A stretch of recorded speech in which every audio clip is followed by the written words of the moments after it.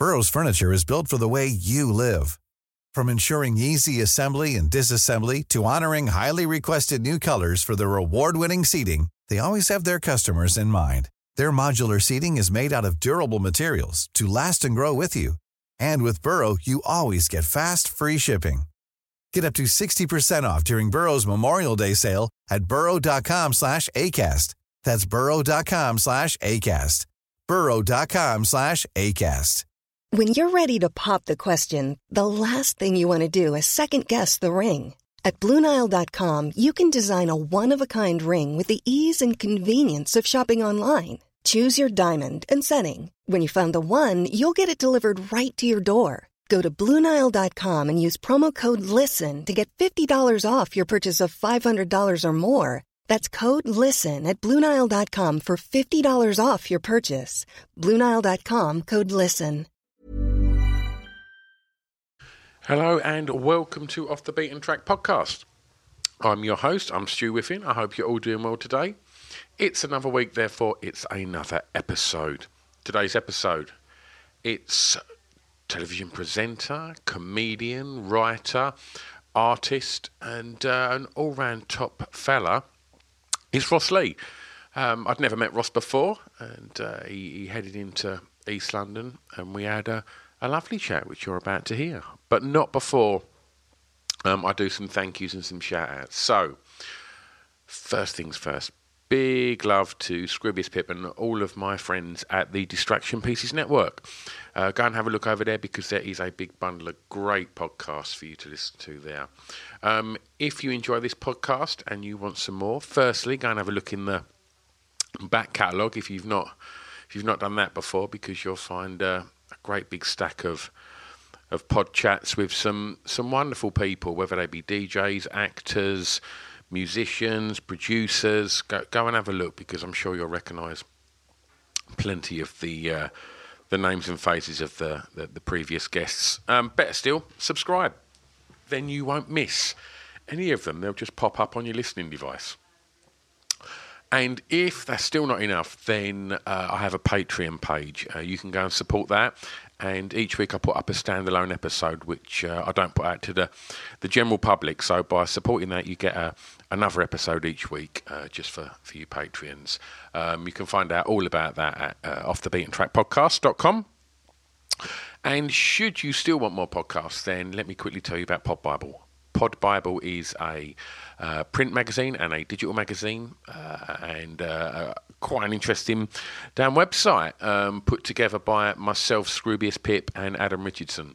You can find out all about the podcasts that you love and the ones that you should be loving over at podbiblemag.com.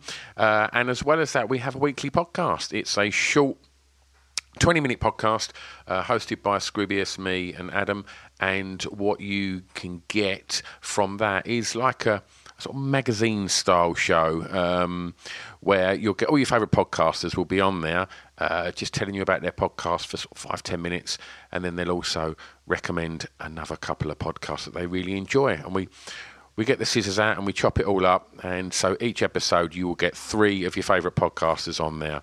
And go and check it out. It's something that I'm really enjoying doing at the moment, and it seems to be going well. And it's got all of the biggest names in podcasting have all been really nice and come forward and recorded episodes with us. So go and have a look at that. It's all over at podbiblemag.com. Anyway, that's enough of me telling you about what you should be doing. This is what you should be doing right now, and that's listening to this wonderful podcast with Ross Lee. I've got an announcement. Save Our Souls Clothing. www.sosclothing.co.uk. Why am I telling you this? Because they're our official sponsor. Yeah, that's right. Go and check them out, because their clothing is off the scale. You're going to love it. So they've decided they want to be our sponsor, which is amazing. And what I have to do is I have to tell you about why they're amazing. So here's a little bit of blurb. So they've only been going a year, and they're based in Southend-on-Sea, just up the road from me. They put the company together based on a love of tattoos and alternative music, and they've worked with some of the greatest artists around the world to produce these items of clothing that are as unique as you lot. All of the designs are printed using biodegradable, sustainable and water-based inks. In addition to that, they only print on garments made by members of Fair Wear Foundation. I mean, come on, great clothing and a conscience. Since going live in April last year, they've seen their audience grow massively and are now selling orders all across the world. And they were recognised by Cosmopolitan magazine as one of the best sustainable clothing brands alongside names such as Stella McCartney. I mean, that's quite a first year, right? So, go and check them out because they've put a lot of love into supporting this podcast and I couldn't be happier. What else they've done is they've given you 15% off. So if you head over to www.sosclothing.co.uk, do a bit of shopping, see what you like, throw it in the basket, and then on the way out, put in the discount code BEAT15, BEAT15, and that'll save you 15% off. Amazing, right? www.sosclothing.co.uk, official sponsors of Off the Beaten Track podcast. Let's get back to that podcast.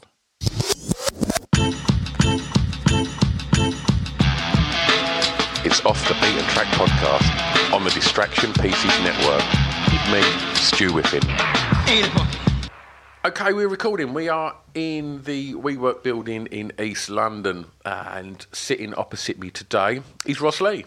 Hello. What kind of voice would you like? I've got many. I've got my high helium voice. Right. Or I've got this is a new one, this. Since I learned to grow a beard, I've got a new voice, which is a slow one. Or I've got this one, which is the normal standard setting.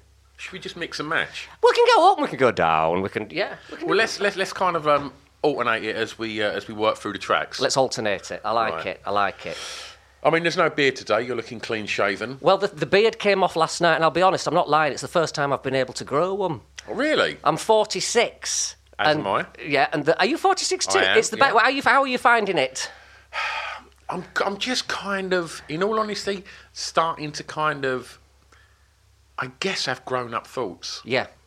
And like, as someone that's always tried to avoid getting proper jobs and stuff like that, I've generally found, not that I've got a proper job, but I generally find that like I'm starting to think about getting older. Yes. Which I'd never done before. Yeah. Yourself?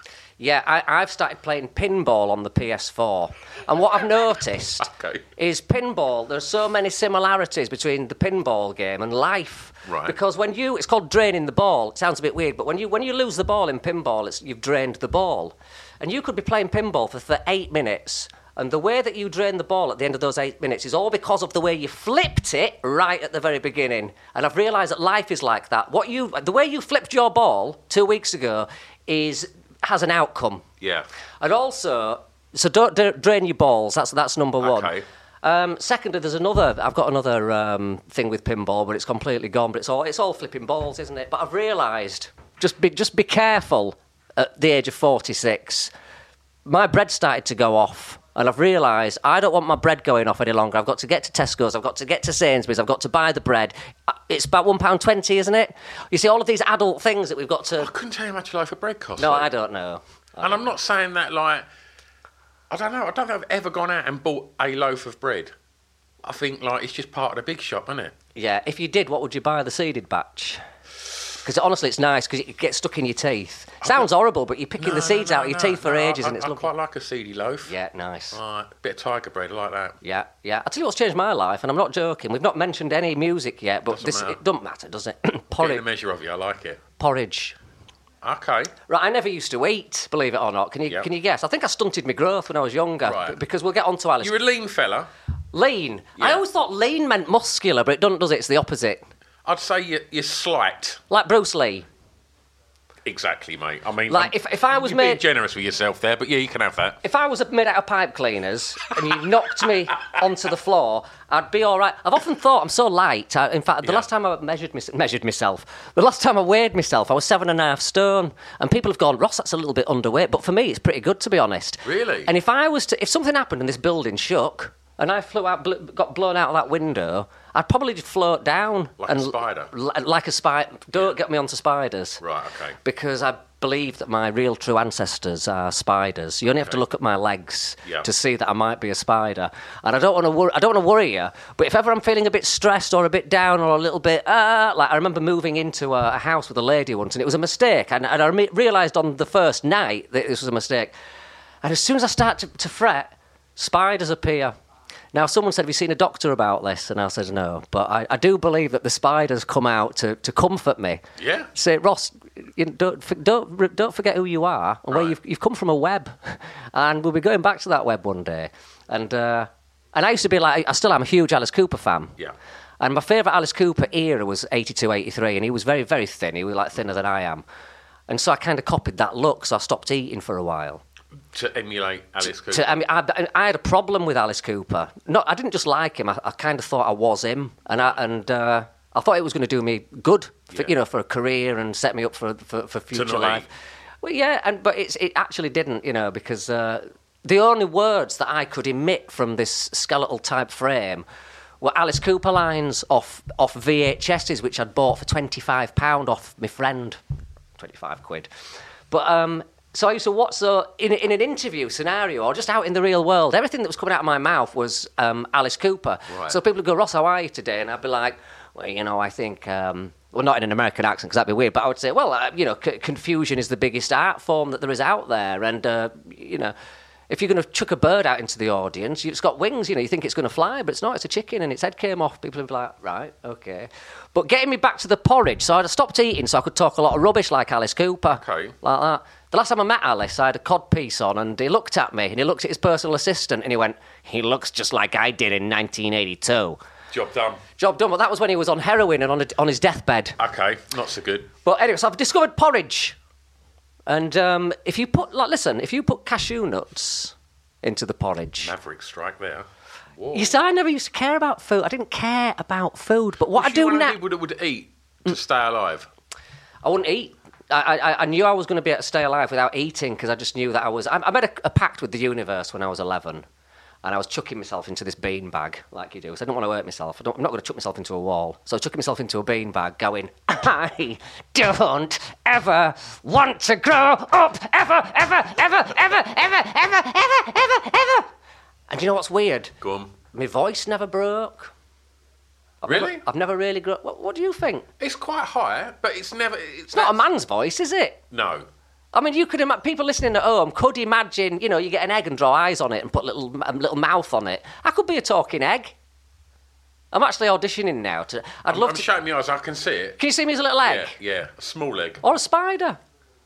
Yeah. I could be a little spider. Yeah. But anyway, sorry, I'm diverting, or I digress, as they say in the business. Porridge. So anyway, we'll get on to music. So I've started putting cashew nuts into my porridge, raisins, golden... Nothing wrong with raisins, mate. Golden I'll throw syrup. raisins in there. I now feel like I'm on something, and all it is porridge. Yeah. And I'm sure they used to say at school, you don't need drugs, you don't need this, you don't need that. All you need is nice diet and your vitamins and your fibres and your shreddies and all of that, and your digestives with your tea. And I now find that because I've started eating this porridge with cashew nuts, which I've also started putting into stew, I've started making the most amazing stew. Right. I'm a bit bored of it, I'll be honest. Okay. I've been making it every day now for 8 years. My ex-girlfriend showed me how to make stew, and it's all I can make is cut up your onion, put it in a pot, put some... whatever it is, I don't know what it is. It's like liquid, but it makes... I don't know what... I think there's no use for that. I think people are spending £3 on olive oil, that's it. Yeah, mate. Just use water. Yeah. I found washing up liquid, just use water. Anyway, so this stew is quite... I should have brought some in. Okay, I would have been all over that. I'll bring some in next. This might not be the end, it might just be the beginning. You never know. You never know. You never know. Here we go. Track one. Fact one. Track one. I'm a bit... No, my mum syringed my ears 3 years ago. Your mum syringed them? Yeah, my mum used to put Alsatian dogs down. And so she... No, she did. When she was younger, she... Just Alsatians? Yeah, well, I don't know. She might have put other things down as well, but I've always just remembered her putting Alsatians down. But, hey... So she syringed my ears in the kitchen about 3 years ago. But she did it too hard, but it felt nice. And I'm sat there going, I should actually now go, Mum, I don't know whether you should be squirting so hard. Yeah. And I think she's blown like 2 or 3 layers of skin out of my ears. But since then, I'm like Superman from Superman 2. Yeah. No, I'm all right. I've just had a coffee, thanks. Yeah. You see, I could hear a woman downstairs just saying, "What'd you like? Did you see?" Yeah. So I can hear, apart from a mistook track for Fact. So I'm talking. That's all right. We can pull it back. I want to know, for track one, the song with the greatest ever intro, Ross. All right, okay. Do you know, well, I'm sure everyone says this. Oh, it's so hard. It's so hard to try and pick one. And I was thinking, because I'm a massive intro fan. Right. Actually. Okay. Because the world, life is a cabaret, life is a show. Completely. There's intros going on there's an intro going on right now, you just can't hear it. Dogs can hear it, but you can't hear it. But it's an intro to the next bit of whatever today we'll bring. And this is the way I look on life, you see. I've always got an internal song going on in my head. And the actual intro that I have picked, even though there's many great intros, I was in bed last night, and I jumped out of bed, because I think it was the stew that I'd had, because I've been having it late as well, like 2 a.m, which I don't think is healthy for you.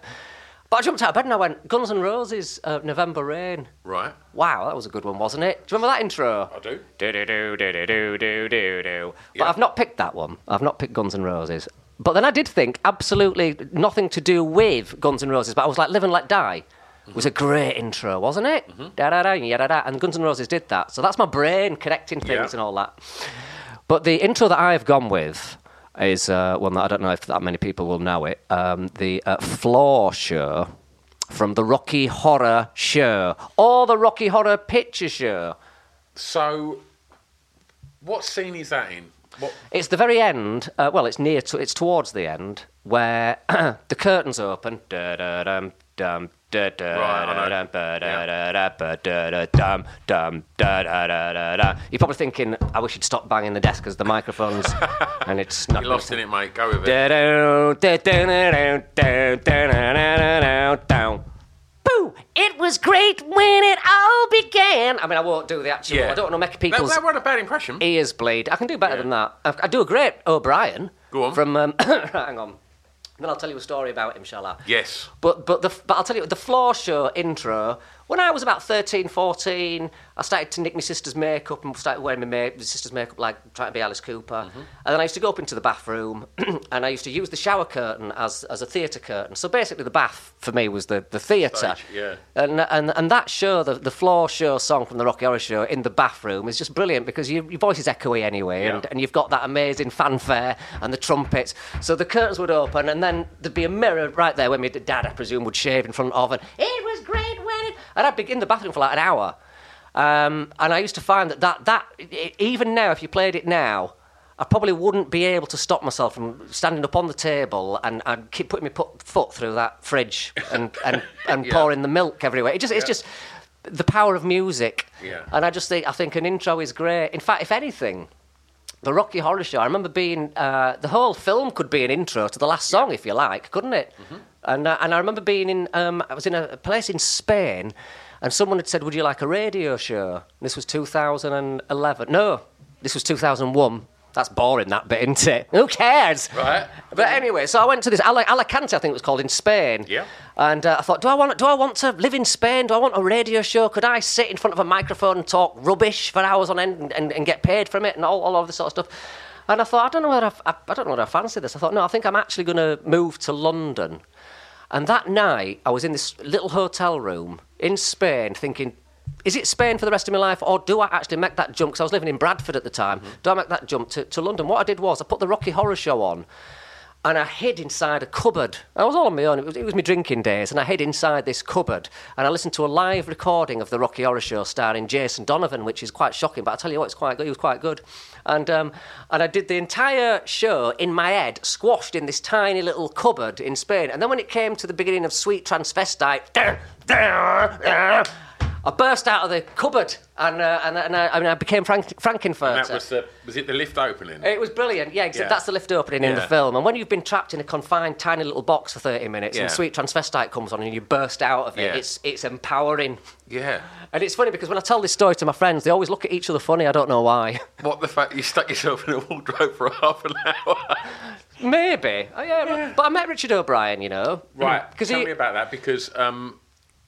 my wife's a little bit obsessed with him. Oh, fantastic! Yeah, she in our downstairs bathroom we have a big picture of him. Wow! Signed. You're joking? Because they've done something about 6 or 7 years ago with Rocky Horror. It was an anniversary or something. Correct, yeah. And Richard wasn't in it, but I think he was there. He narrated it. He was the narrator. And my wife hung around as a pure fangirl to meet him and to get the picture signed. And did she? It's on our it's on our wall. Oh, brilliant! Because he came out. We all hung around outside the theatre because I went to see that one. And he came out, but he was just stood amongst us all. It was just like something from the Rocky Horror Show. He was stood amongst us all, but he had a balaclava on and a scarf round his mouth. Yeah. And I just recognised his legs. Yeah. And I said to my ex, I went, he's stood right next to us, and he heard me say that, and he sort of went shh, and then skulked off into the night time like a fox.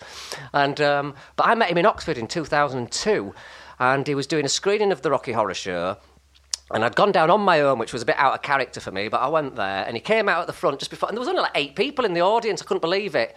And he went, "Ladies and gentlemen, we're going to raise some money today for the Walnut Children's Charity, so if you'd like to have a drink with me after the show, then tickets are £10, and I look forward to seeing you then." I was like, I'm going to have a drink with Richard O'Brien after this. I couldn't believe it. I'm sat Credit there. to that impression, by the way. Oh, thank you very much.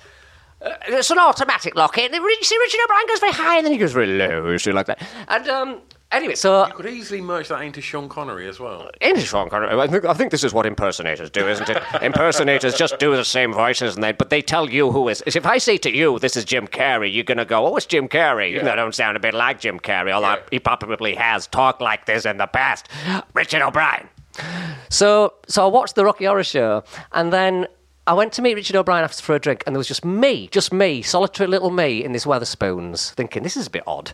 And there's no signs, there's nothing, meet Richard O'Brien. So I thought, am I in the right place? And then the next thing, Richard O'Brien just comes tap dancing in, sees me, puts his jacket over the chair next to me, goes to the bar, comes back and sits down next to me and lights a cigarette. And there's just me and Richard O'Brien still in this Wetherspoons. I'm thinking, this is odd, this, and I'd sort of smiled at him and what have you, but I got no real response. What, sitting next to him as in... He was sat like closer than what you are. He was sat next to me. And no conversation? No conversation, yeah. So, I mean, that's weird. It is weird, and I'm thinking, this is weird. That's what I was thinking, but I'm thinking, it's Richard O'Brien. It's the man that wrote the Rocky Horror Show. So eventually I went, hey, Richard, how are you? And no word of a lie. This is what he said to me. Oh... You have the arms of a 12-year-old schoolgirl. Then I was like, right. And then I went, but are you all right, Richard? And he went, I just want ganj. I want acid. I want LSD. I want mushrooms. I want ganj. So I went, I haven't got any of those things, but I've got a consulate. Did that work? Yeah, it did. Yeah, he took it. And I remember saying to him, I said, Richard, this was 2002. I says, I feel a bit lost at the moment, Richard. I feel like people are stealing my acts. I feel like there's people doing really well in this world that have literally just taken things from me, and it's eating away at me. And I knew for a fact that Richard O'Brien had problems with Tim Curry back in the 70s. They fell out massively. And his advice was, just move on. And that was it. That was it. And I often now look back and go, was he telling me to move on from his table? Or was he telling me to move on? Just move on. I like to think he was more sort of telling you to sort of move forward with your career rather than fuck off. yeah. But he was great, and I remember thinking, is my hero letting me down here with all this drug finalia? And then I thought, no, it's Richard O'Brien. This man is just... People don't realise it. See, the thing is, I'm a big David Bowie fan as well, and I realise now, you look back and you go, Richard O'Brien was just doing a David Bowie for the stage and was very lucky. Yeah. There's a new Rocky Horror Show out there on every street corner, especially in Old Street. Yeah. On a Friday night. It's everywhere. Yeah. And I came to London thinking, if the worst comes to the worst... At least I can play Riff Raff in the West End at the Rocky Horror Show. That'll be like, at least I've got that. Yeah. And I've now found out now that I'm 46 and I'm getting older and I'm eating porridge a lot and I'm getting a lot of bolts of reality. You need to be able to dance to play Riff Raff. And even though I'm all very spidery, I can't dance. I can't do yoga. I can't do nothing. I can't do anything like that. A girl took me to Bikram yoga. I thought, I'll have a go at this. Show off in front of her. It was just embarrassing. I couldn't, even the heat didn't make me bend. It was terrible. So... Maybe move on. I think it's time to move on. And also, I'd like to contact Richard O'Brien's son, because Richard O'Brien wrote a musical called Disgracefully Yours in the early 90s. Not many people know it. I'm the man to bring that back. I would like to be Richard O'Brien's, what's the word? Protege, is that the word? It is the word. So when he's gone, because he's getting on his Richard O'Brien now, Yeah. and I think we need someone else that you can rely on to bring some horror and fishnets to a party. And I think I've often thought, I call myself the Rossi Horror Show. See what you've done there. So it's in my DNA, you see. Watch Flash Gordon at Christmas. He's in that, isn't he? He's in that. Yeah. He did a couple of movies around that time. And Flash Gordon it used to give me the willies, that film. When he gets sucked under the mud.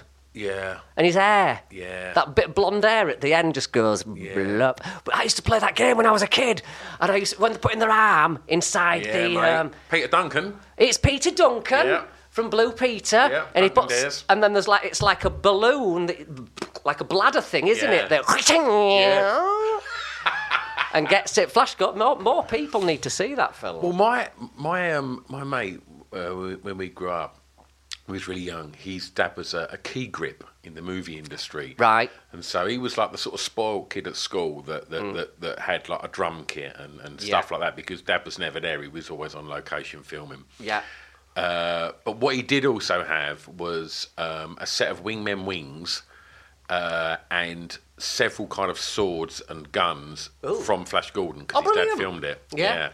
And so we used to kind of play guns when we was kids with the stuff from Flash Gordon. Oh, that's pretty good, isn't it? That's pretty good, mate. That's pretty good. That's better than... Do you remember Clash of the Titans? Of course. Well, I used to go around dressed as Perseus, but it was just a bathroom towel.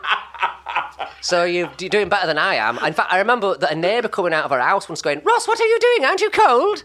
And I went, "I am Perseus." She went, "No, you're just a little boy in a bathroom towel. Now get back inside before you catch the death of cold." I remember that. That was another first sign of growing up. Like, hang on a minute, no, I am Perseus. What are they saying? Get inside, you get cold. Yeah. I don't remember that in Clash of Titans. Didn't Just happen, about to mate. chop the head off the Medusa. No, get inside, you're going to catch the death of cold. Yeah, no, would have braved it through that. Yeah, no, exactly.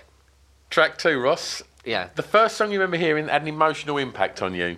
Right, okay. Well, this is... I don't usually do serious stuff, because Okay. I can't, just... Serious is always a bit dull, but I'm going to get serious for a second. This is true. So, not only was this song my first realisation of melody and, what is this? There's a noise in the air that's nice. I quite like it. But it was also my first realisation that it was Christmas Day. And it's also my first memory.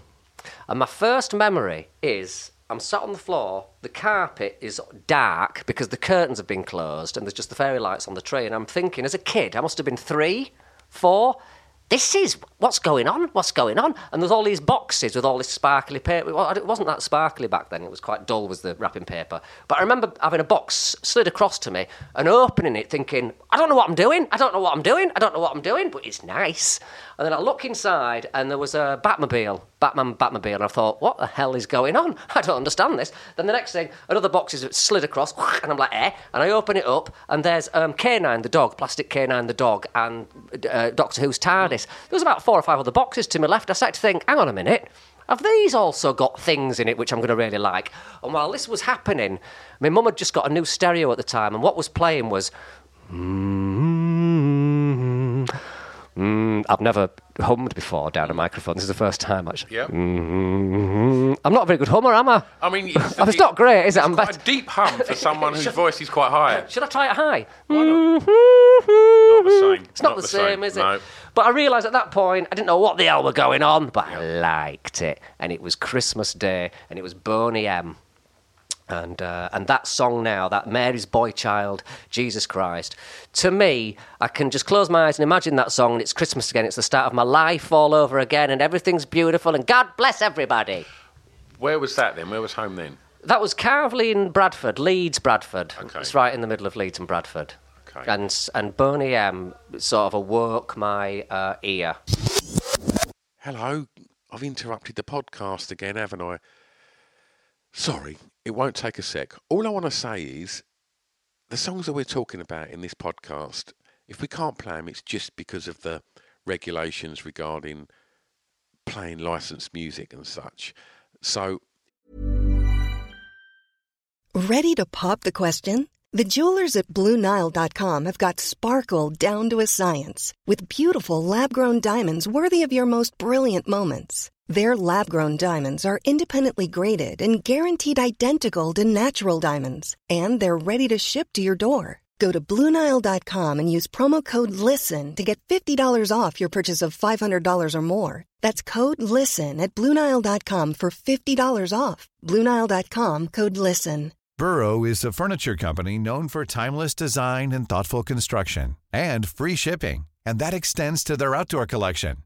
Their outdoor furniture is built to withstand the elements, featuring rust-proof stainless steel hardware, weather-ready teak, and quick-dry foam cushions. For Memorial Day, get 15% off your Burrow purchase at burrow.com/ACAST and up to 25% off outdoor. That's up to 25% off outdoor furniture at burrow.com/ACAST. Wow. Nice. Yeah. What you're hearing are the sounds of people everywhere putting on Bombas socks, underwear, and T-shirts made from absurdly soft materials that feel like plush clouds. Yeah, that plush. And the best part? For every item you purchase, Bombas donates another to someone facing homelessness. Bombas. Big comfort for everyone. Go to bombas.com/ACAST and use code ACAST for 20% off your first purchase. That's bombas.com/ACAST. Code ACAST. If you want to hear the songs, just go over to Spotify and search Off the Beat and Track podcast, and you can listen to all the songs because I've put playlists up for each of these. If you can't find it on there, I'll send links on all the social media accompanying each episode, so you've just got to press that one button and you can go through and you can enjoy all the songs that our guest picks. Anyway, I'll shut up and get back to the podcast. See you on the other side. I think Boney M was just, I mean, they were probably one of the biggest bands on the planet then. Oh, were they? We're the same age, so I think every household definitely had some sort of Boney M record in it. I think around the time then it was, what do you have for singles?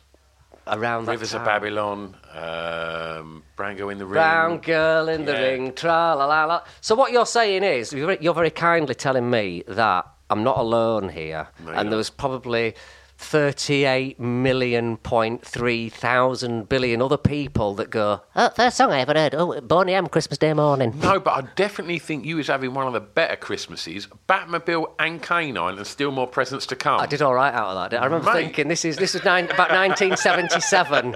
Yeah, no, I remember exactly what I got. I got the Canine, I got the Doctor Who TARDIS, I got Doctor Who, which was a great Tom Baker plastic that you could really bite the head and it wouldn't damage it. Yeah. And what else did I get? I can't remember stuff and nonsense. But, I mean, that's a decent Christmas.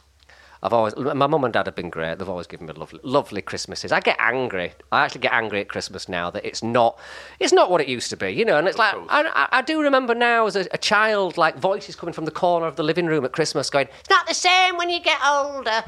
And I thought, well, it will be for me. That's why I made a pact with the universe. Chucked myself into a beanbag. Said I never want to grow up, you know. But yeah. So I've lost my thread. Well, let's move on to track 3 then, because I'm sure you're going to pick back up on a thread with this one. A song that reminds you of your time at school.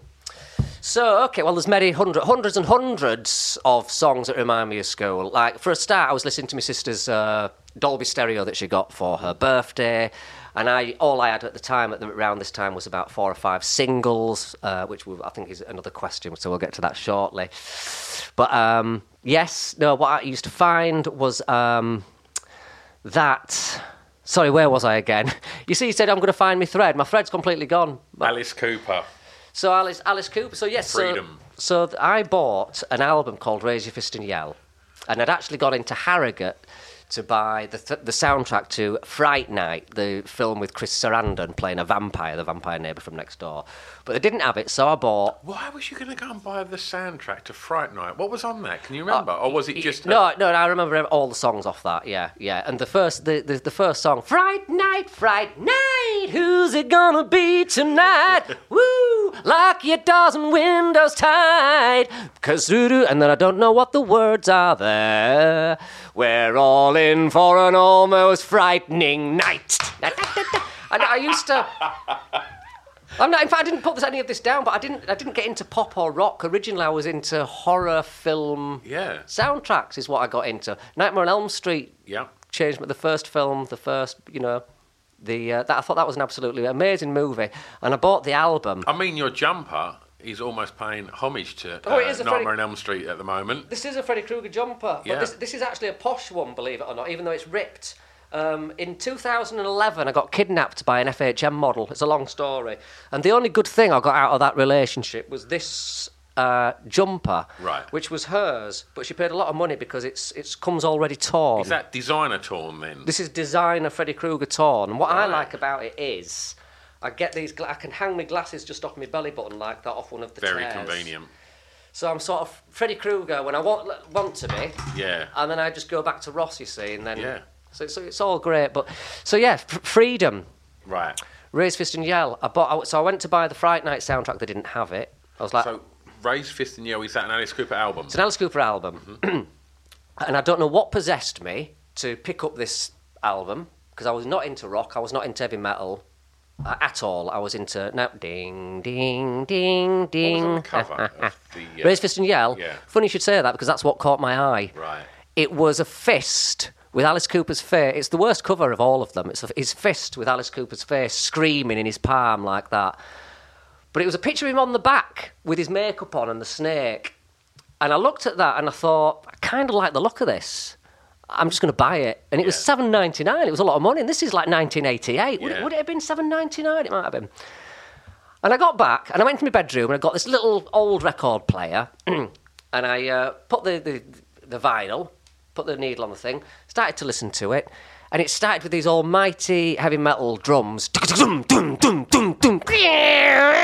And at the time, he'd got the guitarist called Kane Roberts, who was a big muscle man that was shredding. Before everyone was shredding, he was shredding. And it started, and my heart sank, and I was like, "Oh, it's that music." Yeah. You know. Oh, you weren't into it? No, not at all. Yeah. There was a bloke that used to get on the bus every morning at the park with long hair, and I used to look at him and go, ugh. Like a local metaler? Yeah, I'd be like, oh, what, what's going on there? You know, really weird. Fast forward 3 years, I'm showing up in front of him singing Billion Dollar Babies, hoping he could hear me.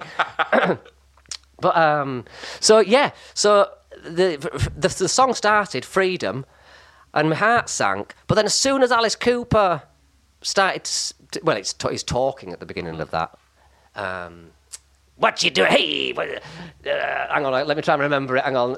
Stop pretending that you've never been bad. You're never wrong and you've never been dirty. As soon as I heard his voice, I was like, whoa, wow, what is that? Yeah. That's amazing. And then the album goes on and Alice Cooper's singing about chopping up prostitutes and whatever, all of that, the normal sort of stuff. That only now at 46, I listen to Alice Cooper's work and I'm understanding his lyrics. But when I was a kid, I got no idea what he was singing about and all of that sort of stuff. But no, so then I went back to school after buying that album, a different Ross. Because I used to go to school with a Superman outfit under my uniform. Right. Just used to make me feel... Because I was quite a small kid. Mm-hmm. So I used to think if I've got a Superman outfit on under my school uniform, it just gives me a bit of inner strength. And I used to do the Incredible Hulk as well, but that was easy. That was just ripped jeans. Yeah. May as well have just been shorts. Yeah. But then I started dressing up as Freddy Krueger under my school uniform because my mum knitted me a Freddy Krueger jumper, which I've still got, which is great. Wants washing at the moment. And so that was great. But then when I discovered Was you Alice... not hot all the time at school? Was what? Not hot all the time at school. Yeah. With like 15 layers on with like various Superman outfits and such. And the Freddy Krueger jumper that my mum knitted was made of wool. Oh, itchy and warm. Yeah. And I used to... My mum used to play darts, and I used to take the darts, and I used to unscrew the flights. And then sellotape that bit, the point. But they were really heavy, right? Yeah. And when I've sellotaped them all on, I couldn't lift my hand up. So my left arm would be dangling like, and making this really weird noise. Yeah. And I'd have my Freddy Krueger jumper on. I could only do I didn't take the blades into school because that would have been done. But I used to go up and down the street at night once it got dark. Yeah. With the what are they called again? Well, The opposite of the flight. yeah, I'm not sure. What is it? I don't know. Is it the dart? I guess it would That's be the dart, yeah. That's the dart. I used to go up and down. I used to put my sister's roller boots on and I used to go up and down Carrill Grove. That's the least sinister Freddy Krueger ever. Oh, Do you no, reckon it was they're just like, let's Dart Boy on his roller disco boots again. If you were coming out of your house and saw me floating down the road, that's why I was on roller boots, so I could float.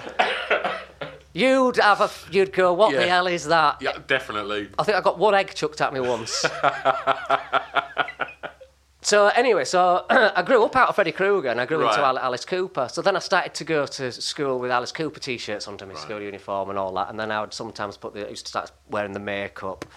And I liked it because I didn't think anyone else had heard of Alice Cooper. I Yeah. thought it was my thing. Is that a normal thing? This is my I think so. I music. think, definitely for me, as I got older, there was bands I discovered that all of a sudden when, they had a hit record, I was that kind of Yeah. a bit precious about it Yes. and was like, oh, well, this is my band. Like, Yeah. everyone likes them. But Yeah. I guess as I look at it now, I just think, well, I guess people are getting the same enjoyment as I've got, you Yes. know. But how was school? Did you enjoy it? Well, the only thing I hated about school, so it was all right. I mean, I was pretty quiet at school until about 14, 15 when I discovered the Alice Cooper thing. That's when I started to sort of... But I used to always make people laugh with horror film impersonations. My Alien is brilliant still to this day, my John Hurt Alien, because it's all, when you do it properly, I won't do it now because I'll knock everything off the table. Yeah. But if you watch Alien, he starts to gip a little bit before he's eating noodles. Yeah. And he's... yeah, the first thing I'm going to do when I get back to it, and he goes like that. And then I just think, if an alien was going to come out, you're going to start off with a bit of indigestion, Yeah, a bit of of course. gas. And we used to do home economics, and we used to make little paste buns and, all this sort of stuff, little teddy bears, ceramics. And I would always do my alien impersonation in that class. I was probably showing off in front of somebody. And but fast forward 30-odd years, and I managed to do my alien on BBC Three. And I got a lady into trouble, actually, because... It was a prank show that I was doing called The Pranker, which is now on all around the world. And I'm the opposite of rich from that, unfortunately. Don't get me onto television because the politics of it all. But I started drinking very heavily. I had to stop 5 years ago. Okay. We'll get back, don't you worry. But in this show, so I'm doing the alien chest burster scene, but the stunt was that we have a man and woman come round to this house. They don't know what's about to happen. They're really straight and very together. And then I'm going to suddenly go into this alien impersonation in this restaurant, and the alien's going to burst out of my chest, and they're going to be terrified, and it's going to be great. But just before we did the stunt, this lady that was looking after me, because I'd gone a bit mad because I was doing 8 stunts a day for 2 years, she went, whatever you do, when you do the alien, don't squirt it into the old lady's face. Because I'd got like a washing up liquid bottle full of blood. Don't put it in her face. All right, okay. And I remembered that. So when I did the stunt, I sort of missed her face. And then the producer came out afterwards and he went, yeah, great, yeah, great. Well done, well done, everybody. Ross, it looked like you missed her face. And I went, oh, yeah, Claire said to not squirt it in her face. Did she? And then Claire was taken down a corridor. And I don't know why I got onto that, actually. The dangers of stunting. Was you a show-off at school? Was what? Was you a show-off at school? I had my moments. I was either showing off or hiding, and I find I'm still the same. Really? I'm either in the mood to show off, or I'm in the mood to... the PS4 VR helmet has kind of changed. I've realised that I get as much enjoyment now fighting a dragon in Scrim, or Skyrim, or whatever it's called, in VR, Right. than I do pretending to hang myself with a bandage off an office desk, which I used to do a lot when I used to have jobs. Yeah. Never lasted. I was liked in an office for 10 minutes, and then I'd get infuriatingly annoying. Was that the same at school? Kind of the same at school, yes. What did you want to be at school? I started off wanting to be a cameraman, TV cameraman. I got no idea why. Then I wanted to be a dentist. Then I wanted to be a stuntman. There was a stuntman that was quite famous called Roy Alon that used to do a lot of stunts on stuff. Do you know Roy Alon? Everyone wanted to be a stuntman. We all wanted to be a stuntman. When was the last time you did a stunt? When was the last time you rolled off a garage onto a mattress? It's been a long while. When was the last time you climbed your banisters and pretended that the banisters were a helicopter and you had to save the damsel in distress from the 9-foot silver-toothed Jaws cretin? I don't know. Do it today because it'll make you feel young again. I do. The kids will love it. I always find if I wear shoes, it changes my day because I feel like James Bond. Do you remember in, I think it was A View to a Kill? Hang on. Yeah. By wearing shoes. Yeah. I mean, don't you wear shoes every time you leave the house? Well, I went through a long period of Converse, so... Oh, right, you mean shoes, not trainers. You not Shoes. footwear in general. If you put on a... Oh, yeah, shoes. Right. Because I used to wear Doc Martens. Right. And I used to wear my mum's line dancing cowboy boots. Right. And I used to wear moon boots, were great. And then Noel Fielding nicked that off me. But then I discovered the power of shoes. Just plain black Clarks. Yeah. And if you run up some steps in them, they make like tap noises like that. Yeah. And I used to look at my feet and I used to go, I'm going up the Eiffel Tower very fast. And I'm about to jump off and save Grace Jones from getting blown up. And I even find now that if I'm running down, like I'm going to leave here and I've got shoes on today, I'll leave here and I'll go down Old Street and I'll kind of jump up onto the curb looking at my shoes. And they're the feet of Roger Moore. In View to a Kill. In View to a Kill. And possibly, maybe, Live and Let Die when he's jumping over alligators' heads. Nice. In fact, when I go over a zebra crossing, from now on... That's going to be... The alligators. Roger Moore in it. Decent. Yeah. Was you I don't even know what I'm asking this. Yeah. You was obviously quite a creative kid. Yes, yeah. I was actually. Was that encouraged? Yeah, yes. Yeah. My mum and dad were brilliant. And at school?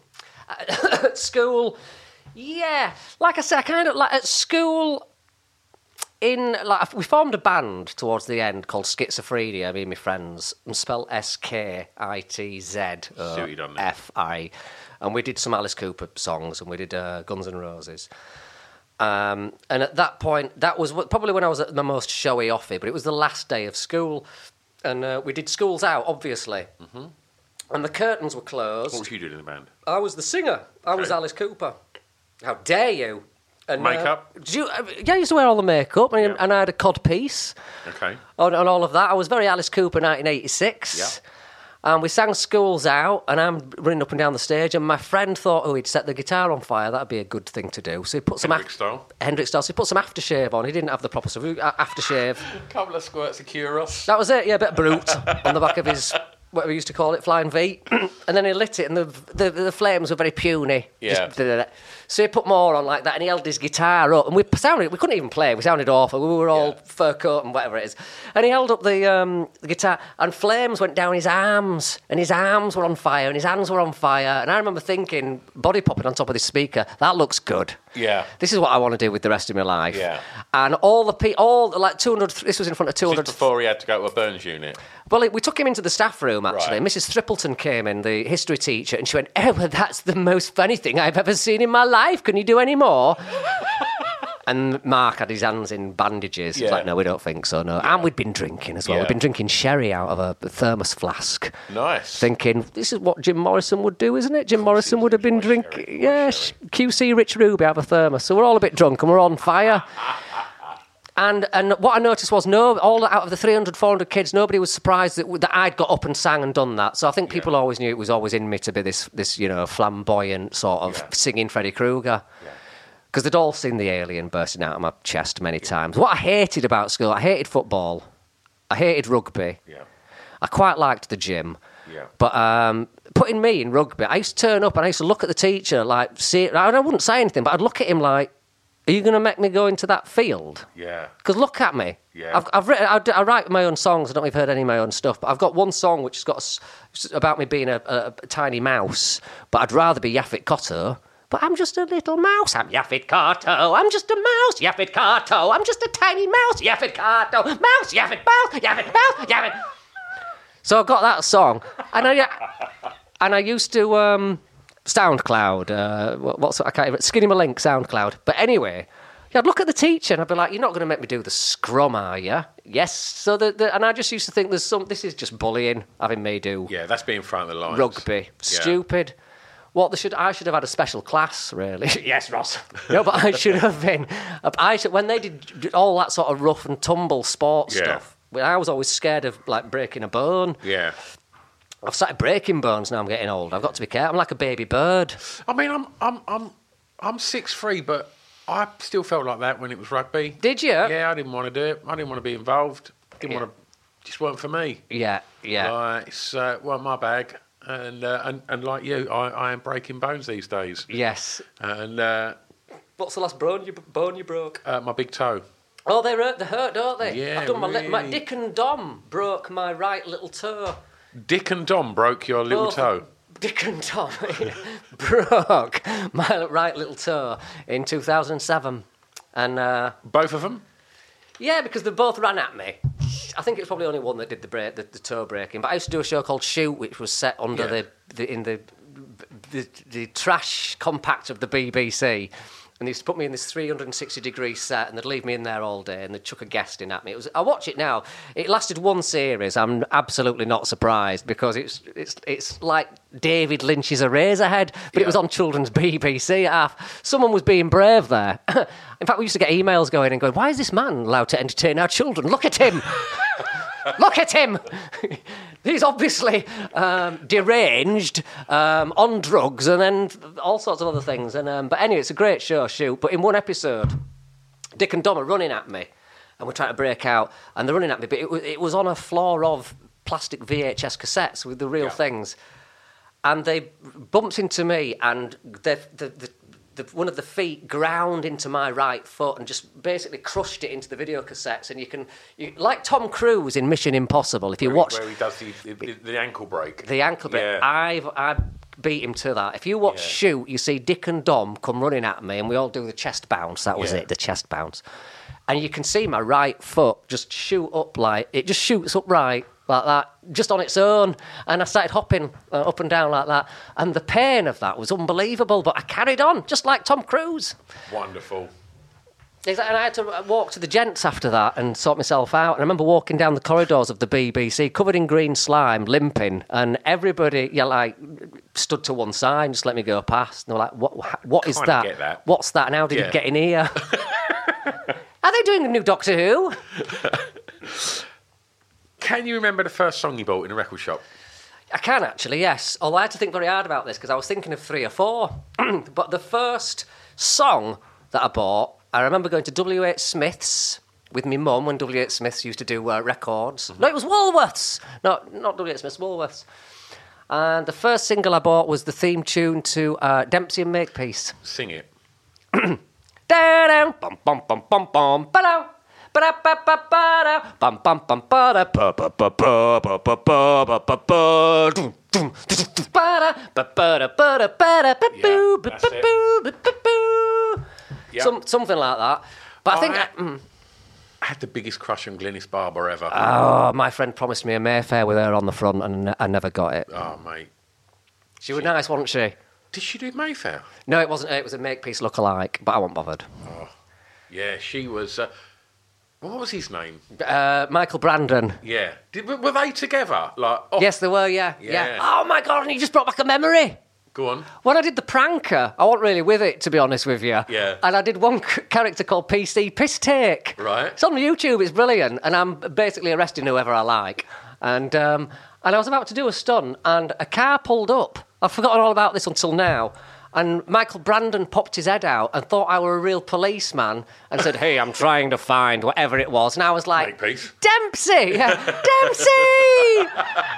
And he totally didn't want to know. He went, really? He went, anyway, so do you know where so-and-so is? And I was like, here we go again. It's Andrew O'Connor. Andrew O'Connor, I used to love him on Talk About, the game show. Okay, you've got 1 minute to talk about spiders. Yeah. And then he came into an office I was working one day. I've not heard the name Andrew O'Connor for a long time. Good. I used to love him. I used to think he was great. I used to think I want to be just like Andrew O'Connor. I want to do a game show. And I go, you got 1 minute to talk about Alice Cooper. But he came in and I was like, he said, oh, hello. And I was working as a receptionist at the time, believe it or not. It was all a bit of a joke, but I was there 4 years. It's a long joke. And Andrew O'Connor came in and he went, hello, I've come to see SARS, blah, blah, blah, blah, blah. And I went, Andrew, and I said it in all seriousness, you've got 1 minute to talk about, or whatever it was. And he was like, yeah, I've come to see so-and-so, so-and-so. And I was like, where's Andrew O'Connor? Yeah. Where's he gone? What's happened to him? Why do people walk around like that, just devastating dreams? I don't know. I mean, Alice Cooper was lovely.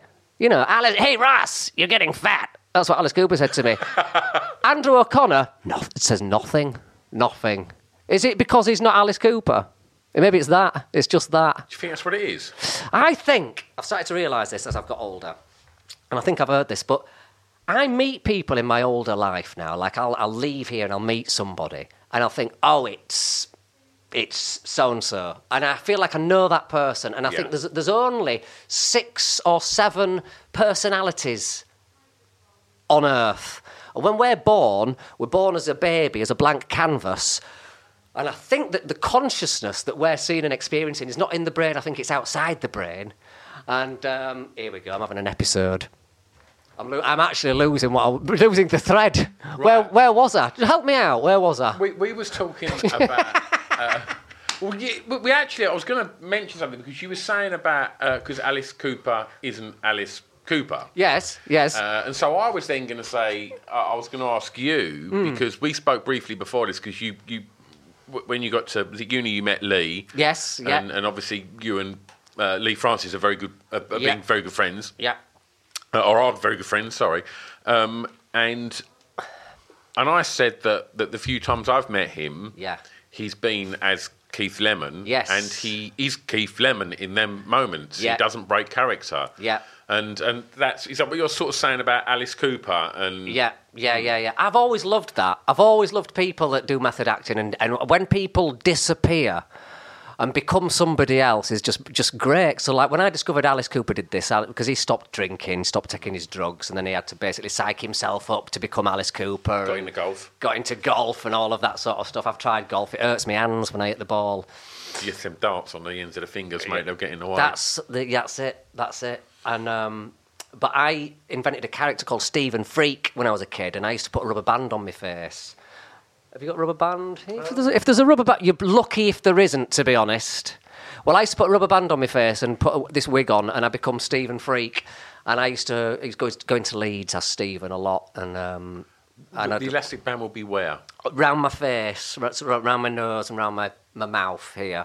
Right. And I based it on my Auntie Sandra, who, believe it or not, used to be the president of the Neil Diamond fan club. She, do you like Neil Diamond? Yes, I do. Baby, tonight, all alone by the fire, you and I. He used to send her presents at Christmas, like diamond necklaces and all sorts of stuff. Shut up, no, really? She was the president of the fan club in England. I went to see Neil Diamond many times, used to get front row access, all of that sort of stuff. But it's a bit sad because my aunt is getting on now, and she had to sort of leave when the internet came out because her fan club was old school. It was like Dennis the Menace badges. Oh, mate. That moment when you opened that, you got the furry Nasher badge. Yeah, and you got the metal Dennis the Menace badge. Yeah. And was there like a little plastic wallet thing that they? Yeah, there was a plastic wallet which I used to put my first Disney bank card into that. Yeah. Oh, I think I used that when I got my first phone card. Yeah. Yes, phone cards. Yeah, mate, that was like staring at the future. That was, wasn't it? And do you remember the Nasher badge? It had those like, look at my eyes. Are you ready? Go on. That's so fucked up. It does exactly that. Isn't it? Yeah, you could shake him. You could shake little Nasher and his eyes are and like, kind of, yeah. But only very, very slightly, but very fast. It took me 3 years to learn how to do that. That's conviction. Yeah, it is, isn't it? Track 5, a song that soundtracked your years clubbing. Was you a clubber? Not really a club. Well, I was, but not a clubber. I was rock. Right, rock clubs. Is that the same thing? I've run a rock club for 27 years. Because, Lacey, when I read that question, club, I was like, I don't really go to clubs. No, I'm thinking... Matter. Rock clubs. Rock. I used to go to the Rio Rocks in Bradford. Mm-hmm. And we used to go to a place called Scrumpy's in Leeds. Scrumpy's, which was this, like, a basement. And I look back now and I just think it was such a disgusting place. What's the other one? It was a Cockpit in Leeds. The Cockpit, Cockpit. And I used to go to... And we would dress up to go to these places ready for a fight. No, well, I wouldn't fight, but my other friends were all into, let's go and have a fight, which I could never get me, make peace, not war. Hey, that's make peace. But I used to like Aerosmith around that time. Okay. Alice Cooper was always there. Yeah. But Aerosmith suddenly sort of showed the face. And at the time, my favourite sort of memory of all of this clubbing, going out, having it large, and Aerosmith to me is so underrated now. Steve Tyler, there's only one Steve. Do you like Steve Tyler? I think, I'm not into what I call cock rock. Right. Yeah, so I'm not into Guns N' Roses, Bon Jovi and stuff like that. But Yeah. I think Steven Tyler's one of the coolest men in music. Yeah, he and is, like, isn't and he's fine. Is that on Pump? Pump? Yeah. So that's the album with Janie Got a Gun and Yes. Love in an Elevator. And, Yes. so I love these songs. Yes. And like Yeah. and obviously, fucking hell, they done the first rock rap crossover ever. Yeah. You know, Walk This Way, what a tune. I think Steve Tyler's just a super cool dude. Yes. And I was literally watching them last Friday on YouTube doing Janie Got a Gun about 2 years ago, and he's obviously still got all the ribbons hanging off the mic stand, and he might have had a little bit of surgery, but it don't matter. You can't have surgery on the hips, and he's still moving it. And just a dude, right? No, he's a dude, and he's like... No pun intended with the dude reference Dude, there. like a lady. Yeah. But if he was to come into this office now, you know that he'd go up to everybody, say something lovely to everybody, make them feel amazing, and he'd do a backflip, and he'd be off. Unlike he's Steve. Yeah. And he's lived and he's been there and he's done it, but I'm worried about his mental health now because I saw him on, is it Joe Rogan or Joe... The podcast. Podcaster. Yeah, Joe Rogan. And he's talking to Steve Tyler, and Tyler looks amazing. He actually out of all Alice and all of them lot, Steve Tyler, he doesn't look that, it just looks like he's been on holiday for a while and got a tan. He looks fantastic. But he's asked this question, and Steve Tyler, the way he answers and the way he acts is, you know when like you're talking to your grandma or your granddad and you just think, that's not what I asked you, or they're getting old now. That I got that vibe off Tyler, because he's complaining about Spotify and the way music's run now, and he comes out with this one answer where he goes, they always try and get him away. They tell you, and you see he's looking at Joe Rogan, and he's starting to lose it with his eyes, and he's going, they tell you what you can do, what you cannot do. I saw that and I rewound it and laughed a few times, which I don't know. I shouldn't be laughing at that, should I? I mean, I did not know he'd done Rogan, and I will be definitely listening to that because I'm a big fan. Watch out for that bit. Watch out for they tell you what to do, what not to do, what not to do. Where you can see he's losing his train of thought. He's losing his thread. I've lost my thread like 3 or 4 times, but I got it back together. But in this, Tyler's like, you think, oh no, maybe it's too much. Yeah. Too much. What was the track? Fine, F-I-N-E, Fine, okay. Which when you play that track, when it starts, it smacks you in the face immediately, and it's just at the time when I used to listen to the song Fine, I had a TV show in the Midlands called Premiere. So I used to do Premiere. Hello, welcome to Premiere, which was a What's On show. So it'd be like, around your region this week, if you like madness, then head on down to the Wolfram City Art Gallery where Suggs will be playing his Nutty Boy hits, all that sort of stuff. And I used to present this show. Right.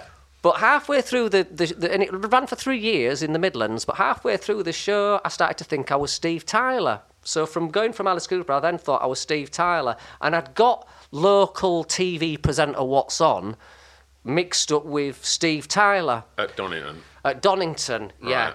So we had an editor that came in that spotted that I was not really right for this show because I was usually a bit out of control, and I'd got Steve Tyler hair, and I'd even put the bleach thing in like this.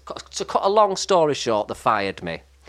But I was still on contract to present Premiere for like another 10 shows.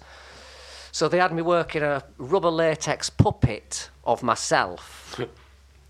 So from presenting the show, I'm now puppeteering a puppet of myself, and they had me like having to hide behind gravestones, garden hedges, so you couldn't see me. And then when they put me in the Skegness Sea, I thought, are they actually trying to kill me off? Are they actually trying? Steven Tyler wouldn't have done that. What, gone into the sea? No, he wouldn't have done it. No, he would have gone. What? Where am I? Who am I? Where am I? No, but no. So I realise now. Do you know? I wake up happy now because I've come to a point where I don't idolise these people anymore. Yeah. And it was almost like when I was younger, I could never admit that this might happen. I can't bear the thought of never loving and idolising the Alice Coopers and the Steve Tylers and the Marilyn Mansons and wanting to be that. And I realise now, because I've started reading the Bible, believe it or not, because I want to be just like Alice Cooper. So I started reading the Bible, and it says thou shouldn't worship, the false idols. And I think, well, Alice Cooper's not a false idol, because Alice Cooper, to me, helped me through school life. Yeah. It gave me that courage, and I probably wouldn't be sat here now talking to you if it wasn't for Alice Cooper in some weird, strange way. I got as much love, support, focus, whatever people get from religion, I got from the Smiths, Brilliant. Cure, Yeah, and yeah. and Yeah. things like that, music, because Yeah. that was, I got every kind of religious experience from that. Yeah. And I don't necessarily want to listen to what Morrissey's saying these days, but back then, the lyrics to lots of Smiths records were far more important than reading the Bible to me. Yeah. And I think there's nothing wrong with that. I think it's healthy, and I wanted a quiff, and I wanted to flounce around my local indie club pretending to be Morrissey, and it's like, great. It's all I think it's all a really cool part of growing up, and finding out who you are, and if you mess around with identities and personas, I think all the richer for it. Exactly. I had a friend that loved Morrissey, and he died, unfortunately. But a couple of years ago, I managed to get a drink with Morrissey. And I know this is name dropping, isn't it? But Morrissey's pretty good, isn't he? I should actually tell you that I've had a drink with Morrissey in Hollywood. I mean... It was awful. Yeah. I mean, now, I want to know all about this, because, I mean, he said some really awful things the last couple of years that I just hope he's just being Morrissey for the sake of being Morrissey and just trying to... I don't know. It really does do my head in that he said some things and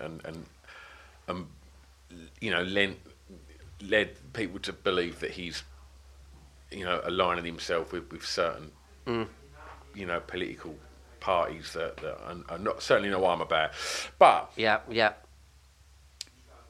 he's fucking Morrissey. It's Morrissey. He's just and I'm covered in Smith's tattoos. It's like I'm just obsessed. And tell me what it's like to meet Morrissey, and tell me what it's like, and how you ended up in Hollywood having a beer with Morrissey. Yeah, so I had an agent that looked after Russell Brand. Okay.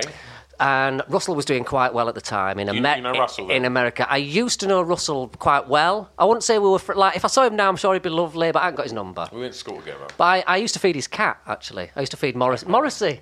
He's got a cat called Morrissey. That's right. And I used to feed Russell's cat, and I used to go in and I'd leave little messages for Russell to find. So I'd put little balls of paper up his taps and in Morrissey's, but weird little things like, Russell smells of wee, all that sort of stuff. And I think I might have written something wrong one day and he's read it, 'cause he never asked me to feed his cat again. I hope he's still finding those little messages. But no, I love Russell Brand. I think Russell's amazing. But anyway, because of his success in America, my agent said, we've got this other guy that you should look at. So they were like, bring him out. And I couldn't believe it. So suddenly little me from Carverley in Pudsey is now on an aeroplane to America. And I was 12 hours?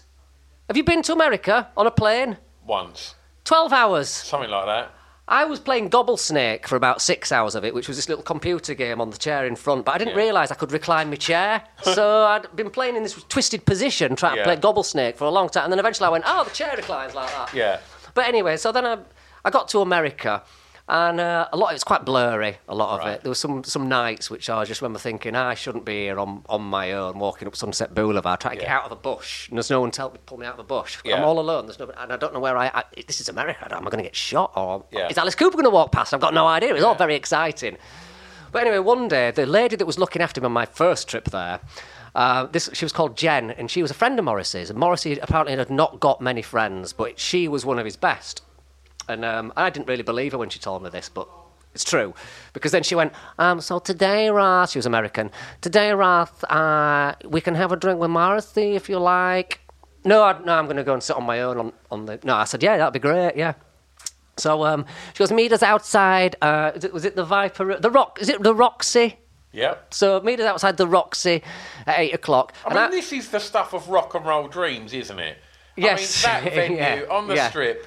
And then you're going to go and have a pint with Morrissey. With Morrissey, yeah. And I'm walking up on my own. There was just one solitary figure stood there. And it was the top of Sunset Boulevard. I could just see the shadow. But I'm not the biggest Morrissey fan, but I could tell it were him. Yeah. He's a big bloke, isn't he, actually? And So I walk over, and then Jen meets us, and the three of us are there. And for 1 minute, I'm like, this could be the best night of my life, this. Because Morrissey looks at me, and he breathes in. So you're Ross from Leeds. That's that. And I was like, this is going to be brilliant. That's all he said to me. That were it. And then when we went in... Jen then leans forward and says to me, and this American agent that was there that would not stop staring at Morrissey, and his mouth was open. And there was another chap that would not stop staring at Morrissey, and his mouth was open. And then she leant forward and she went, can everybody please not look at Morrissey and don't talk to him? And I'm sat next to Morrissey. And as soon as she said that, I'm suddenly like, oh, I'm nervous now. I'm nervous. I can't look at him or talk to him. The first thing I did was pick up my beer, which is what I did back then when I got nervous, and drank it. And as I'm drinking it, I'm like, this isn't my beer. I nicked Morrissey's beer. So I'm not allowed to talk to him, I'm not allowed to look at him, and I'm now drinking his beer. Yeah, it's not going well. It's not going well. Ross from Leeds. I thought me and Morrissey were going to be busy pals after that. Right. But is that all he said? That was it, yeah. But I did manage to sit... I sat next to him for an hour and a half, which was still kind of cool. Why did he just sit there in silence? We weren't allowed to... He didn't want anyone to talk to him. Well, I think when you get to that... I think who's the chap that's doing quite well? James Corden. Yeah. I think he's now got this don't look at me or talk to me attitude. I hope I get there one day. Life would be so much easier. In fact, you know, when I'm at home, I live on my own now. My lady left me. And I pretend that I've got a room full of people, but they're not allowed to look at me or talk to me. And it just makes life a bit easier. Yeah. I think very popular, but don't look at me or talk to me. I don't want to get involved in it, yeah. I don't want to get involved. I'm just going to look at the carpet and pretend it's 1977 and I'm listening to Boney M. And someone's just slid a canine. A canine across the floor at me. Yeah. A favourite song from an artist from your home county? Right, so what that means, is that question saying, what song do I like that's been written by somebody from Leeds? Correct. Okay. Because I was thinking, I don't really know anybody. I know that, because when people say, where are you from, I can sometimes say Bradford, because it's Leeds, Bradford. And I know that Tamsin Archer is from Bradford. Tamsin Archer from Bradford that sang Sleeping Satellite, which is a lovely song. Were the Primitives from Leeds? Sleeping Satellite. The Primitives, I don't know them. Who were they? They had a big song called Crash. Oh, yes. Yeah. No, you don't look down, you're going to crash. That one. Yeah, maybe. I might be wrong. I had a feeling they were from Leeds. Tanita Tikaram. Yeah. She was from Bradford. Well, it's a good tradition of love and hate. Staying by the fireside. Well, it's a good... Yep. Her. But I've picked Oblivion by Television. Tune. The singer, is he called Mark Wright? No, Tony Wright. Tony Wright. Mark was such a big drummer, fan. I think. There was a Mark in the band. Yes, yeah. Well, I mean, television... All of my friends were really into television, but at the time I was very blinkered by Alice Cooper. Yeah. Alice Cooper. But as I got older, I mean, I loved the backing singing that the television used was just great. It was by a woman called Anita Madigan, actually, that did very well on the Big Talent Show with Jonathan Ross way back in 1999 or something. She was on there a lot, and she looked like Margot Kidder. Right. Around the time of eating the Black Widow spiders in cardboard boxes. She looked a bit like that. And they had Oblivion. Ooh, wap, wap, ooh, wap, wap. Well, it's a Thomas, I shouldn't have done that because I need a wee. That'll push a bit out. None's come out, but my bladder is turning into the shape of a poodle balloon. A little bit like the thing that they put their hand in Flash Gordon. Just like that. It goes, any minute now, you're going to get stung by my bladder balloon, my Flash bladder balloon. It's a great record, Oblivion. Yes, and they were that television they just sound great. Yeah, it's just a great sounding, brilliant. They asked me to open for them on a tour in the mid-90s. Oh, really? And they said, how much do you want for it? And I was like, oh, nothing, just a couple of beers. But then they never got back to me after that. And I often thought, I need to learn business. I think my answer was wrong. But no, it can't have been. Can't have been wrong, can it, looking back? They'd have gone, he only wants a couple of beers, get him on. Yeah. But no, the phone never rang back. I don't know why. Doesn't matter, does it? It's like when I was in America, the last thing that was said to me in America, this producer, TV director chap, leans forward and goes, Russ, you're obviously very comfortable in your own skin. I think it's time for you to start celebrating. I have a part for you. It's called The Tooth Fairy. You're going to be acting alongside, do you know Dwayne Johnson? I'm going, what, The Rock? Yes. So, I think it'd be very funny for you, so nice to meet you. We'll be in touch. And I went, oh, thank you. Played it cool.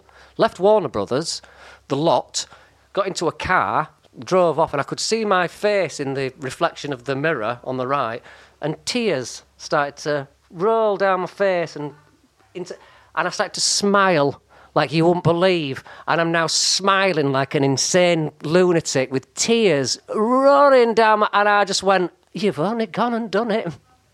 You little bastard. You've only gone and done it.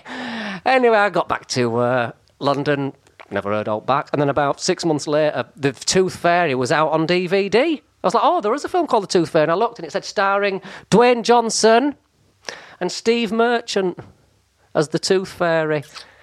And Steve Merchant's the opposite of me. He's tall, isn't he? Yeah, so I can see what they've done. They've gone, we either go obvious and we have this little spider-mousey type thing, or we have this really lanky, you know, Steve Merchant Tooth Fairy. I haven't watched it, but I can close my eyes and I can watch it. I can see the film. Yeah, very funny, yeah. Great. Are you in it? No, of course I'm not. No. When you see it in your own mind? No, it's Steve Merchant, and yeah, he's all right. He talks a bit like, and he looks a bit deranged. I saw him on Would I Lie to You, and his eyes were bloodshot. Steve Merchant's eyes were bloodshot. Don't know whether that's a sign that he's going all Alice Cooper 1982. He's quite, he's goggle-eyed, a word? He is a bit, isn't he? Yeah. Yeah, I know what you mean. You know, I said earlier, there's 6 personalities in the world. Right. There's also like 6 faces, you know, because you look slightly like a friend of mine, so I can go, you're that, and it's a lovely face. Thank you. But then you've got your Steve Merchants with the slightly, and you go, they're slightly goggle-eyed. Yeah. I know a lot of women that are slightly goggle-eyed, but you could never tell them, could you? No, I think it's frowned upon telling people that they're goggle-eyed. Yeah. I've got a cartoon, though, called Mr. Bum, and in that I accuse him of having a lazy eye. It's on YouTube, watch it. Ross Lee, Mr. Bum. Okay. Well, before we get on to talking about where people can find out about the stuff that you're up to, I want to know for your final track, the song that many may not know that you want them to hear. Okay, well, only the other night I was listening to Six Music and this song came on Stuart McConey's Freak Zone and they were called Kafuka or Kafuki and the Chinese, and that song just blew my mind. It's 10 minutes long. I've never heard anything like it. I can't even tell you the name of the song. This is so hot off the press, but I've been listening to it last night and it's the first, it's like binary beats. And I was listening, and I could feel myself actually getting high on this music, and it was 10 minutes long. And then I started to read up on YouTube and the internet about how music is so powerful. We don't realise the power. You know when they used to go, it's the devil's tool. There's actually a little bit of, not truth in that, but apparently our brains are just like electricity, and it's all frequency, it's all vibrations, and the music totally changes the shape of your brain. It's just true. Mm-hmm. So if your brain is changing shape inside your head, then obviously it's going to be changing moods and changing, and that's all just coming from listening to sound, which is... Well, I was chatting to a guy that one of the previous guests on here, Tim Dello. He owns Transgressive Records, and I was chatting to him, and he's signed a band, and they do something that apparently was pioneered around that's never really been spoken about by Michael Jackson on one of the later albums. Yeah, which is using these frequencies and sounds that will trigger goosebumps. Really? And so you get a physical response to something sort of sonically. Yeah. I don't claim to be an expert in it at all, but cause not everybody gets goosebumps. No. And do you get goosebumps? Yeah, we're gonna have goosebumps now. Do you remember earlier on I said I can do a great Richard O'Brien impersonation? Yes. Are you ready for a goosebump? Then I'm just gonna pause you. You ready for a goosebump? Always. With audio sonic goosebump? Do it. The darkness must go down the river of night streaming. Flow, Morpheus, flow, let the sunlight come streaming into my life. Are you ready for the goosebumps? Go for it. Into my life, there's a light. You know, I said I needed a wee. Yep. Oh my God, I think I might have gone a bit now. Yeah. Luckily, I got a bottle of water to go in. But yes, so sonic goosebumps there. Wonderful. So, if people want to find out all about what you've done and what you're doing, where do they go? So the best place to go is to go to the internet. If they go to YouTube, type in Ross Lee the Pranker. If they want to see me getting up to all sorts of crazy stunts, tricks, pulling the wool over people's eyes, doing crazy things. It was like a trigger-happy TV, but on LSD. Okay. I'm proud of that show. If they want to watch me at my best, I would tell them to go to YouTube, Ross Lee Shoot, CHUTE, which was a show I did a while ago, which is the one in the bins of the BBC. Mm-hmm. But Instagram is where my personal private party is. Rossi Horror Show. And there's little videos and there's links to stuff and my art. I do paintings and what have you. And Richard O'Brien impersonations. And I dress up as a spider on there a lot. And I used to chop heads off until recently. Because I act. Yeah. Because I'm one of these, I'm either working or I'm not, which is a little bit infuriating. But at 46, I'm like, well, I've chosen this. If I'm not working, I'll probably be working, fingers crossed, in 3 weeks' time. So play pinball and relax. I'm learning to relax. Yeah. But I do draw monsters. So I paint and draw. So if you like looking at weird cartoons and like I say, Mr. Bum's on there. And then I've got a SoundCloud with some of my songs on, which is Skinny Malink SoundCloud. I'm working on a new song with a guitarist called Kevin Dean at the moment, and he's very, very good. And he's a water rat. And I was like, is that like a Masonic, satanic sort of shaky hand thing? And he went, no, it's something to do with Laurel and Hardy. I went, oh, all right, then that's the opposite. So I've started writing a song, though, about Laurel and Hardy becoming Satanists. I thought, that's a bit weird. Yeah. Called Cast Out. Laurel and Hardy, cast out to the darkness, cast out to the nothing, cast out to the air. Laurel and Hardy, cast out to the fire, cast out to the sea, and you and me. And I put a Chuckle Brothers line in there as well. This is only from last night, I can't really remember it, but check that out. That'll be on the SoundCloud. Are you all right if I tag you in everything when we put this out? Please tag me in everything. And I feel like I've been all right with you today, but I wished I'd gone to the toilet. I've had 3 coffees before I got here, and as soon as I see the word Pret, I think someone's hypnotised me. I go, Pret, coffees, give them £3. Ross Lee, this has been the most batshit podcast I've ever done. And lovely. It's been an absolute joy. Lovely. Well, can I just say you're very lucky, because I was going to dress up for you today, and I was just going to get like a little box shaved out of the front of my scalp here. Oh, okay. And I was going to get PVC plastic there so you could see my brain while we were doing this. You didn't, because... because I was a bit annoyed that I was thinking you might expect that. Yeah. No. I didn't know what to expect. And, I bought some LED lights, and I thought what I can do is, as soon as you're shocked by the fact that these doors open and I've got this brain, I'll just pull a little switch at the back of my trousers and these LED lights can flash and you can see... Maybe a cuckoo. I mean, no one's done. Someone's going to do it. People are getting holes cut out of their ears, holes cut, necks stretched. I think it's... What's the thing when they drill into the skull? Tracheotomy. Yeah. Tracheotomy. I've always fancied that. I think, have you got anything that you could just knock in? I think we've got a corkscrew somewhere. Stick a corkscrew in, and if I'm still smiling after 2 minutes, we'll call it a day. Ross, thanks so much, mate. God bless.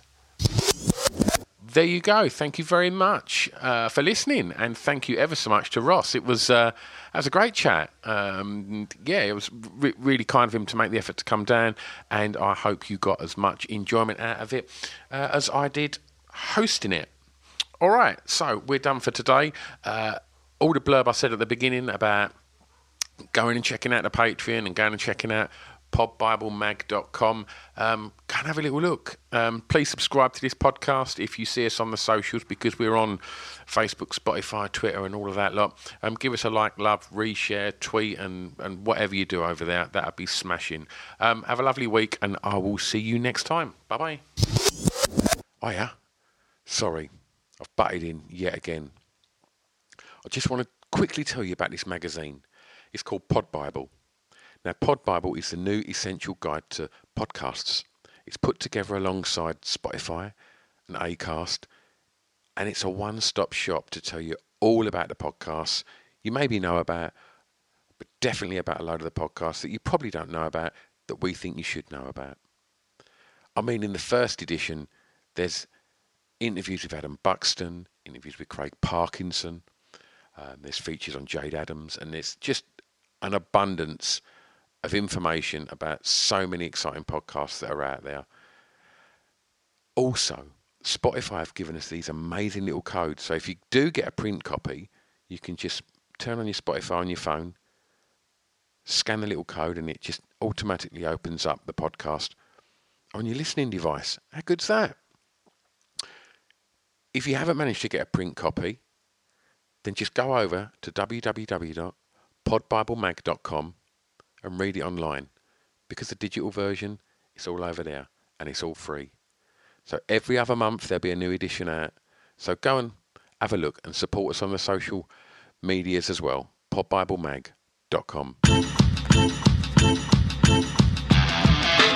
It's Off the Beaten Track podcast on the Distraction Pieces Network with me, Stu Whiffin.